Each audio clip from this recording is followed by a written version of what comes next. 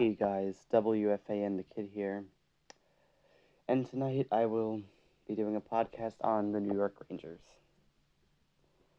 At the taping of this podcast, it is just about 20 minutes to a half hour after the New York Rangers have been eliminated from the playoffs. Let me start off by saying it was a hell of a ride.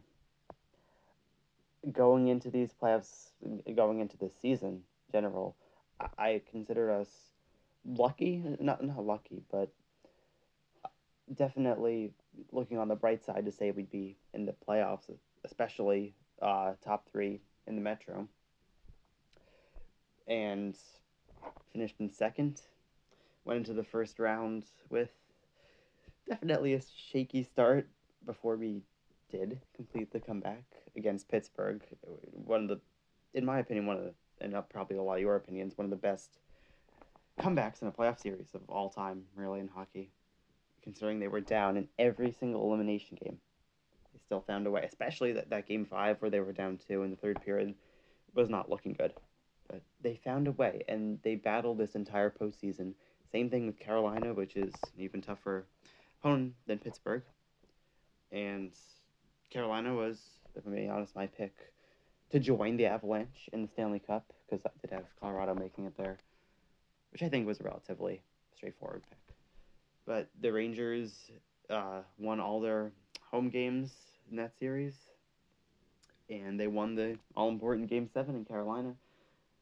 It was a really back and forth series. The teams just looked like two different teams on the home compared to the road. And that's the same way that the Eastern Conference Final started at Madison Square Garden, where the Rangers just dominated Tampa Bay in every aspect. And I was there for Game 1, the Eastern Conference Finals, where if my voice sounds a little bit hoarse or if you hear me coughing throughout this podcast, it's because I am recovering from COVID, which I did most likely get from that Game 1. But overall, I would say it's worth it because that's one of the best, if not the best, sporting event that I've ever attended.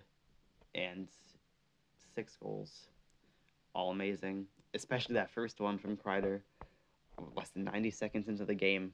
The house, the garden, was rocking. And it was just amazing. But then going into Tampa Bay, I'm not going to lie. In Game 3, when the Rangers scored their 2 power play goals and had a 2-0 lead in the series and a 2-0 lead, very close to being up 3-0, your mind starts to wander. Just very happy. I wasn't feeling very well that day in Game 3, but still just very happy with how the Rangers were playing, thinking, oh yeah, we're going to take care of Tampa Bay, this is easy. And then Tampa Bay did something pretty much what the Rangers did in Game 5 of the first round of the playoffs, where they stormed back, got 2 quick goals, down 2 against Pittsburgh. Tampa Bay did that to us. Took a tied game into the third period, where with under a minute, they got the game-winning goal. And that is when all the momentum switched from the Rangers to Tampa Bay. When you get a game-winning goal like that, it almost immediately just gives you an adrenaline rush to your fan base, the coaches, the players, everybody, all of Tampa Bay as a whole. And they transferred that energy into a very dominating Game 4 win. Very dominating. We were honestly lucky to not be shut out in that game. The way we played, did get a late power play goal. And the general trend since those 2 games in New York is that not only have the Rangers struggled to score in general, but especially on 5v5. So it has just killed us. We cannot get a 5-on-5 goal for the life of us. Had that one in Game 5 with Lindgren, but it was not enough to ultimately beat Tampa Bay, and they won a pivotal Game 5, and what was probably the most important New York Ranger game I ever witnessed. Again, Tampa Bay scored a late goal from Sergachev. Shesterkin was kind of screened on both goals, and let me make clear that any criticisms which are not many, you cannot criticize Igor Shesterkin at all. The job that man did cannot be, there's not enough to say about it, how incredible it was. the Rangers would not be here without him, and that's a fact. No, there is no debating that. And the way he played, just the energy, especially tonight in Game 6, any one of those crazy saves that he had alone is just enough for most goalies in a game. Like, they're going to think to themselves, wow, I had an amazing save. But no, Shesterkin, he does not quit. He does not stop. He is an animal. And he is going to be an amazing goaltender for years to come in this league. And I really hope that he is a Ranger for life, because that is a once-in-a-generation player that they have. And it's not just me that sees that. Everybody with eyes can see that. I don't really want to compare him that much to Lundqvist, but the torch has definitely been passed on to Igor Shesterkin. I don't know if Georgiev's going to really want to stay in that backup position on the Rangers for very long. We will have to see. But Igor Shesterkin, from the bottom of my heart, I thank you for everything you've done for us in this game, this series, the entire playoffs, and your entire career with us. I know I did a podcast early about you that does come to my mind from time to time, titled Igor Shesterkin, It's Too Soon. I mean, I did say in that podcast, I'm not at all saying that he wasn't going to be a New York Rangers goaltender. He was going to grow up to be great, but looking at that man that started off his career, I believe it was a game against the Colorado Avalanche. That was his first career game, or second career game, very early on. Looking at him, I could never have imagined that he would turn into the player that he's right now. And he is getting that Vezina Trophy, no matter what Tampa Bay does in their Cup final against Colorado. There's just no way that they cannot give him that.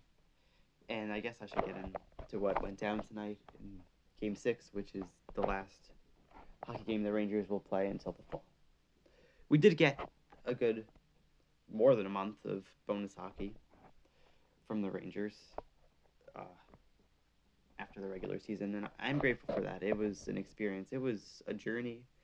Met some people online that follow the Rangers, and it was just a lot of fun.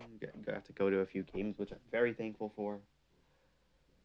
But yes, Game 6 tonight did not start off great. It really did not. Just Tampa Bay dominating with their fast play. We were not generating many chances, and we were lucky to get out of the first period, 0-0. Then the second period, halfway through, still a little bit better, in my opinion. A little bit.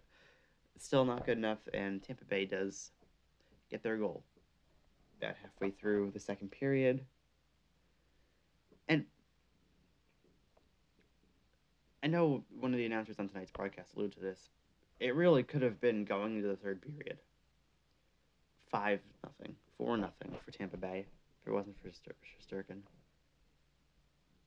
And I was just watching. Well, I'll get into that actually after I finish talking about Game 6. So yeah, 1-0 going into the third period. My heart kind of beating out of my chest.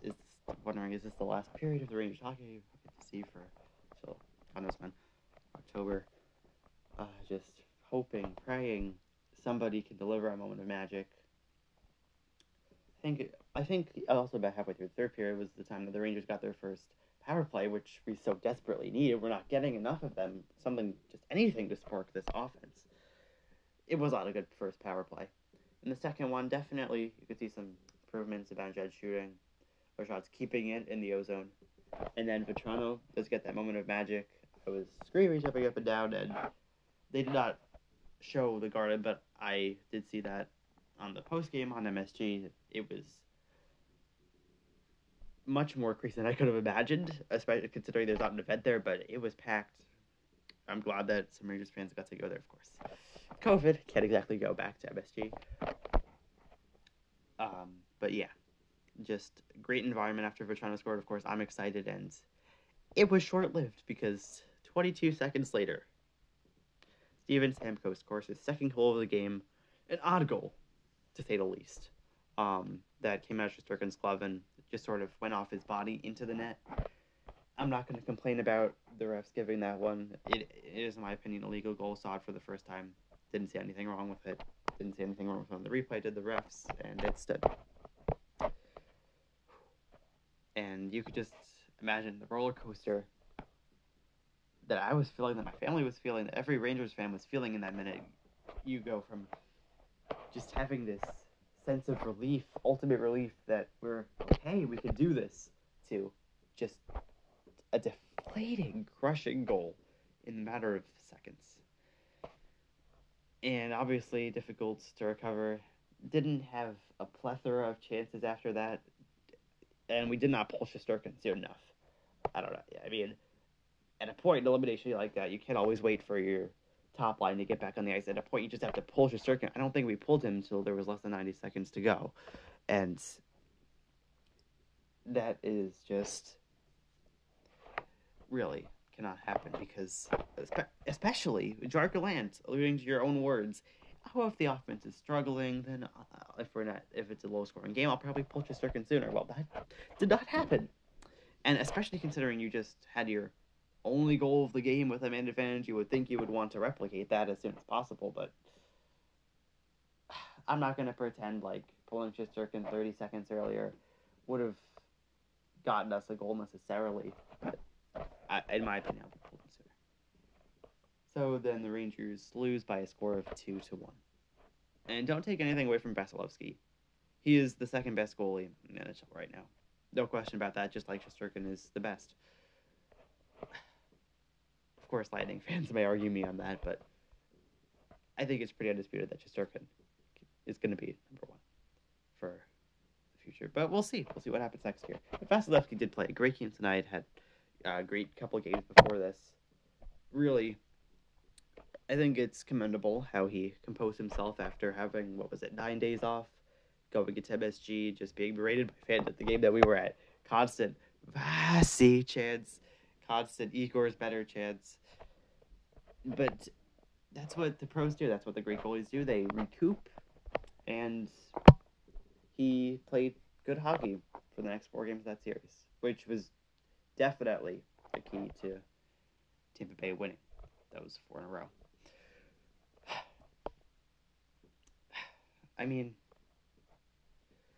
obviously you're going to be upset when your team is eliminated from the playoffs, especially when they made it very far. But I guess you have to take pride and be proud of what the Rangers have done through the regular season and through the postseason. And